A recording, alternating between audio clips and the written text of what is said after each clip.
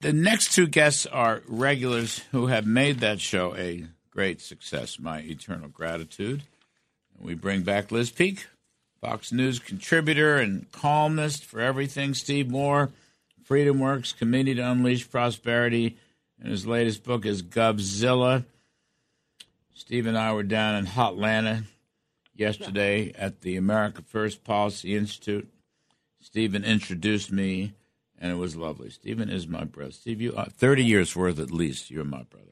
Anyway. It was a great time. It was a lot of fun. I don't even want to do this, but I kind of have to do this. I'll start with you, Liz. This Kevin McCarthy story, did he say Trump should resign? Did he tell Trump? There's a tape that's out there. I mean, this was in the heat, really the fog of war, right after the January 6th mess. And there's no telling. Kevin denies having said that. Trump issued a statement saying he's fine. He likes Kevin McCarthy. And McCarthy's going to be the next speaker. But, Liz, go ahead. Take a whack at it, if you would. Well, honestly, I'm sort of with you. I think that there is such an enthusiasm on the left for any kind of GOP infighting. Yeah. That I tend to sort of dismiss these stories as, A, possibly not credible, and B, not very important. I mean, Kevin McCarthy is going to be the next speaker. I really do think there's a lot of people who still support President Trump, but they also know that Republicans have to win the House.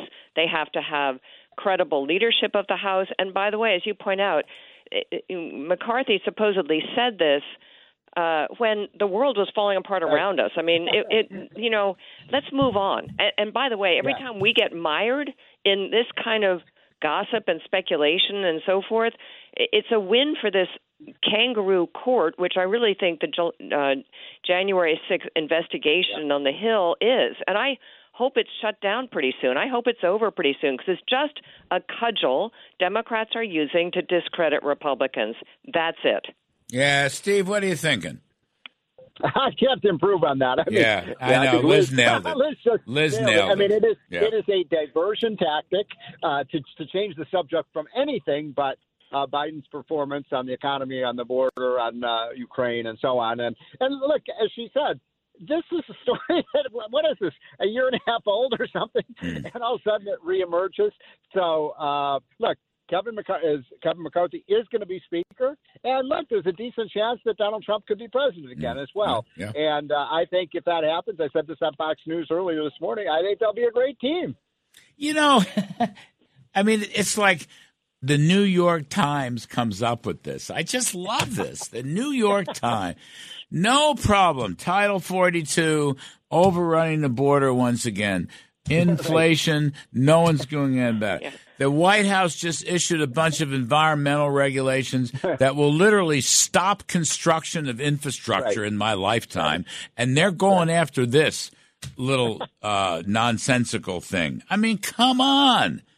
Larry, what's the biggest story to me right now? And I think you guys, I'd be really interested in your take on this. I think corporate America is either waking up or at least has been kind of rattled now by the fact that people are beginning to push back on their taking a stance on all these woke ideologies and inserting themselves into policymaking in our country, where I really don't think people think that the CEO of Disney is an elected official. I think this Disney story is really important. I think it's important that Exxon is not going to allow the Black Lives Matter flag or the rainbow flag to fly from their corporate headquarters. I think really one of the big forces at work in our country right now, which a lot of us are dismayed by, is corporate America, which has sort of forgotten, it's lost its way. It's no longer about making profits.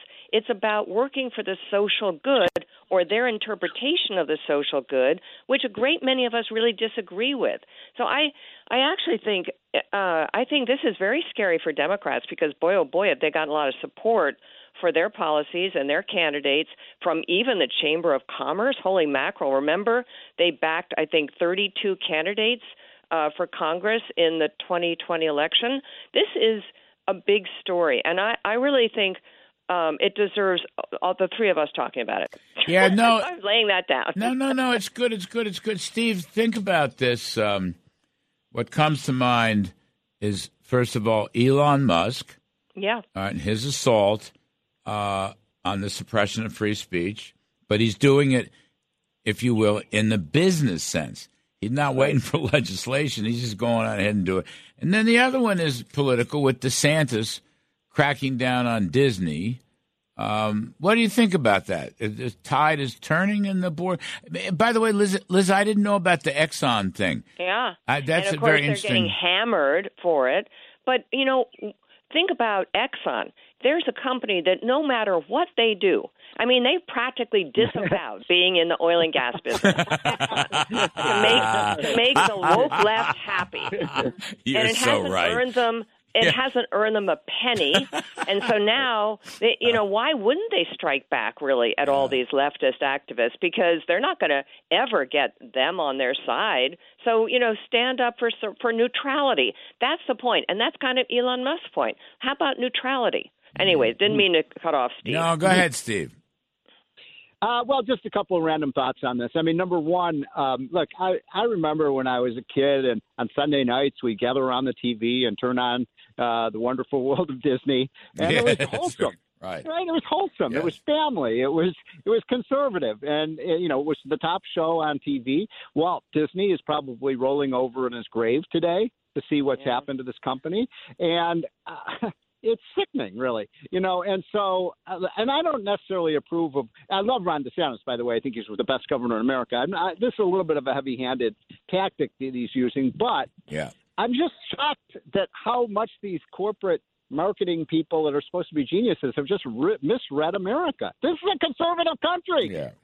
It is a conservative, it is a center-right country that we are tolerant people, but this idea that you're going to teach second graders about sex and have transvestites. I mean, it's sickening, and it's so out of touch with middle class, America, that it makes me wonder, who's running these companies. Now, one other quick point. I go back and forth. It sounds like, Liz, you're kind of optimistic that the companies are turning in the right direction. But then you see the American Petroleum Institute. We had an item in the hotline the other day. They backed the carbon tax. I mean, my God, how stupid is that? Yeah. And they think somehow if they back a carbon tax, that'll get the left greenies off their tail. No, it won't. They now smell blood in the water. And they make more and more of these concessions. It's unbelievable. We used to talk about the suicidal corporate impulse, and I still see that in the boardrooms of America. Liz, I want to ask you just on the DeSantis thing. So I'm a person who, first of all, admires what DeSantis has done. I also think he was dead in the water right to go after this law and stop this crazy gender and sex brainwashing, for 5-year-olds. Okay, 100% right. And he got it done in the legislature, and that's the law. And it's not only pro-conservative values, it's pro-parents. So that's fabulous. But, Liz, I'm really not sure he had to shut down Disney's self-governing status and tax status. I mean, now, when you read the thing, it doesn't take effect until June of 23. Which gives you over a year to sort of kiss and make up, I guess. But I just kind of thought that was, as much as I agree with him on the education in the classroom and the sex and gender abolition, I just thought it was a little guerrilla-like to go after their governing status. Yeah, what's interesting, of course, is it really puts Democrats in a difficult position because they have long railed against the special treatment that Disney gets in the state of Florida. It's pretty special. I mean, if you have read it, it's 60,000 acres or some enormous amount of land where they can impose taxes.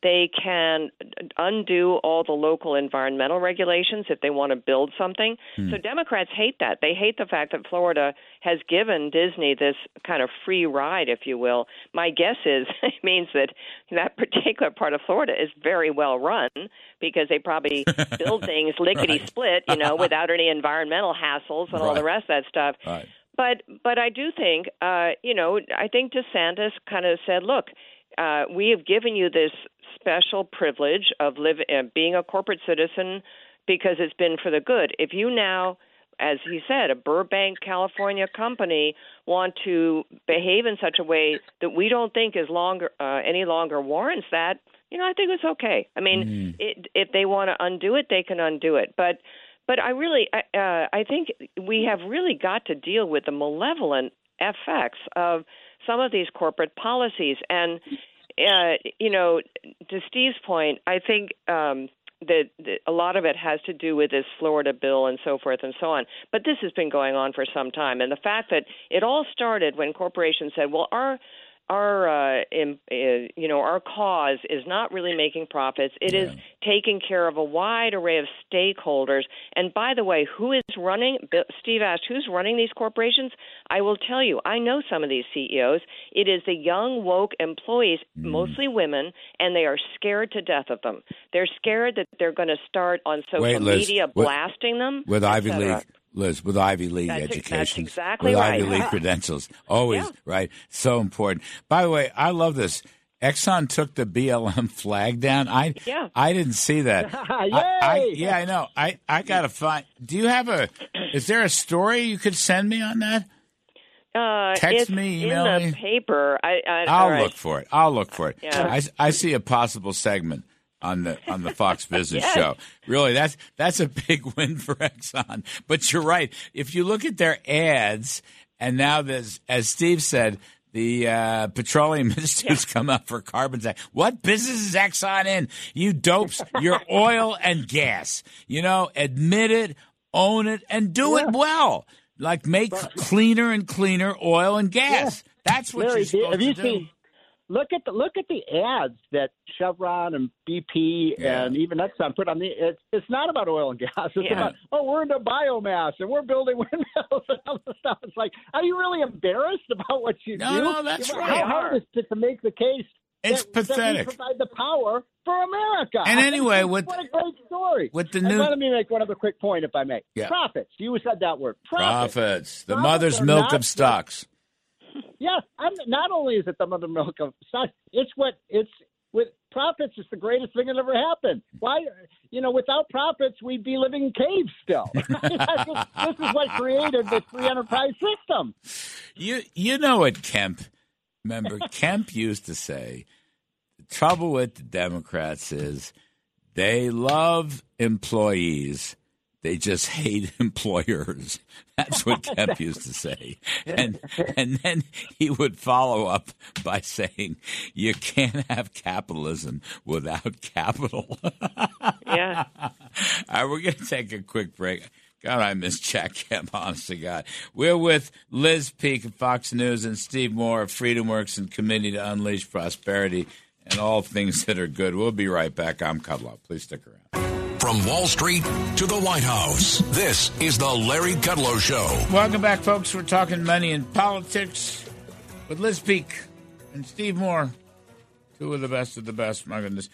So I have another one that's, I guess I'm being very political today, but I don't know if you kids know Neil Freeman, who was Bill Buckley's roommate at Yale, and he was one. By the way, his son is James Freeman, who's with the Wall Street Journal. Yes, great family. And James writes fabulous columns. Right. So Neil Freeman was one of the original founders of the National Review and all that went with that. He's on the board. He may still be a board member for all I know. He's a very dear friend of mine. Anyway, he wrote a piece called Divorce Florida Style. It's an NRO, so I've posted on NRO. Neil now lives in Florida, I think full-time. He's a TV producer and, as I say, editor and founder of National Review. Anyway, he kind of goes through this thing about Trump and DeSantis. And Neil is an astute political guy, I'm just going to say, even though I don't really like this article. But he gives a 70 to 80% probability that Trump and DeSantis are involved in a high-speed collision on I-95. Failing to reach amicable settlement, Trump and DeSantis will resolve their issues James Dean style with a game of highway chicken. So he's basically saying they are going to collide. DeSantis going to run.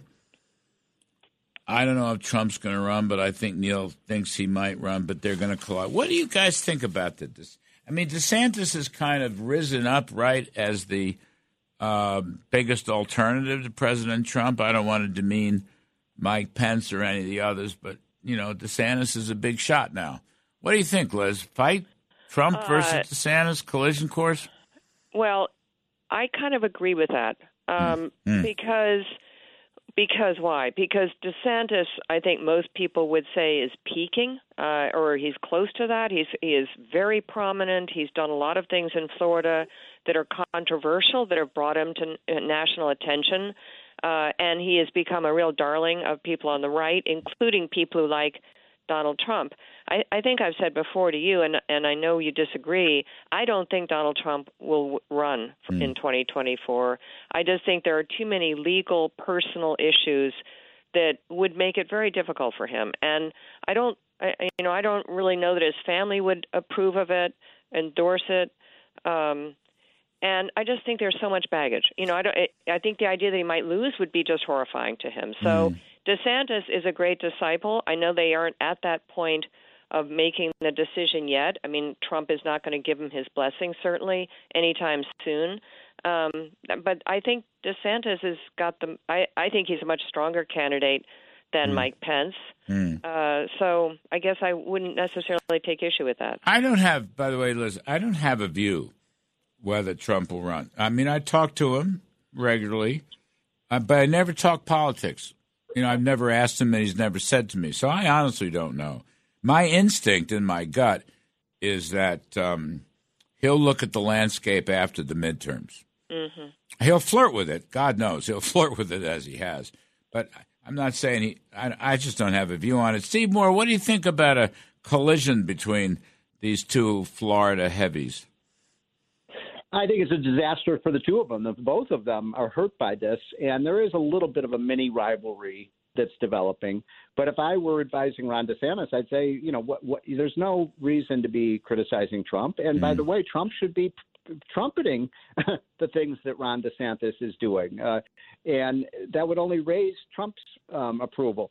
So I don't know how serious this rivalry is.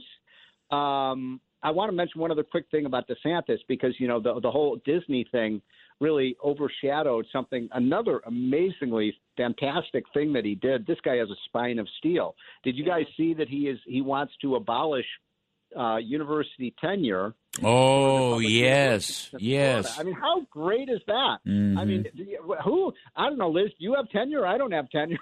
Right. I mean, why is it that this protected class of, professors never get fired?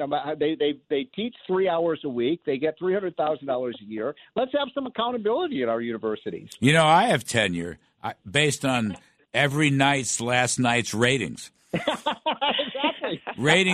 Ratings go down. I'm out of here. Yeah. Don't you love the fact, by the way, that I do.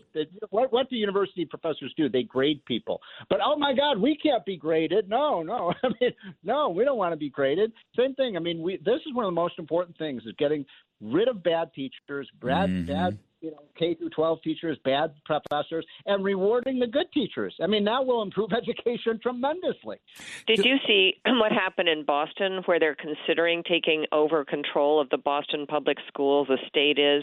I just think it's interesting because these school districts go on and on, utterly failing kids, and particularly kids of color, kids of low-income homes, et cetera, and no one ever does anything. Right. And finally, in Massachusetts, at least one legislator or someone on the school board has actually said, I don't feel good about this. We're not really doing what we need to do for these kids. I mean, hello, yes, that's right, you're not. And this, if we actually have any ambition in this country, and I hope we do, that every kid has a good start, every kid has an opportunity to climb up through the ladder of opportunity, then this is where it starts. And boy, you can't get anyone's attention, including Democrats, on it because they're so in bed with the teachers' unions. To me, that is the biggest failing of our country. I agree. Yeah, just thinking about New York, Liz. I was thinking, oh, my gosh, a state takeover of New York City schools would probably be worse. Yeah, that'd probably be worse. I agree. Because you got all these communists running. I'm sorry, socialists. No, I think that's totally running true. The legislature. Oh my God, they're as bad as the socialists. I mean, the socialists here in New York are just as bad as the socialists in Albany. But then again, the socialists in Albany are mostly from the New York districts, so that isn't cool. I think school choice, private schools, school choice, religious schools. That's the only hope. I mean, they're all government schools, public schools, and they just have failed, damn it. They have. Well, they I'm sorry. Go ahead, Steve. Sorry. There's one exception to what you're saying. I mean, and that is there has been one school reform over the last 20 years that has really improved the education of hundreds and hundreds of thousands of kids, and that's charter schools. Yes. And guess what? Yes. They want to get rid of charter schools. Yeah, no, that's right. These are oftentimes public schools. I have a lot of friends who live in Washington, D.C. They've been able to get their kids in these charter schools. They love them, and by the way, if they don't like it, they can send their kid to another school. Competition is a great thing. Why in the world, Liz, is the left against charter schools? It's just the political lock that unions have on the educational establishment, and it's all about, unfortunately, aggrandizing the unions, garnering power and money for the unions. Not even the teachers. Teachers don't get paid very much, but the union officials are pretty well off, and they don't want to let that go. I mean, it's a horror to me. It's a horror because it is the most hypocritical thing it is imaginable in our country. And the Bidens, by the way, are opposed to school choice, particularly, kids, opposed to any religious-affiliated school choice. All right, we're going to leave it there. You two are fabulous. Liz Peek and Steve Moore. We will see you both on the Kudlow Show on Fox Business Network this coming week. This is Greg Kelly for Priority Gold. What does it mean to be America's precious metals dealer? It means that you're in touch with the hearts and minds of those who love this country, value our freedom, and want to protect the future. Priority Gold is that precious metals dealer. They've helped thousands of Americans back their retirement with solid gold and silver. Call Priority Gold at 888-506-6439. Receive free shipping, free storage, a free investment guide, and one of the best purchase experiences in the industry. Call now or go to PriorityGold.com.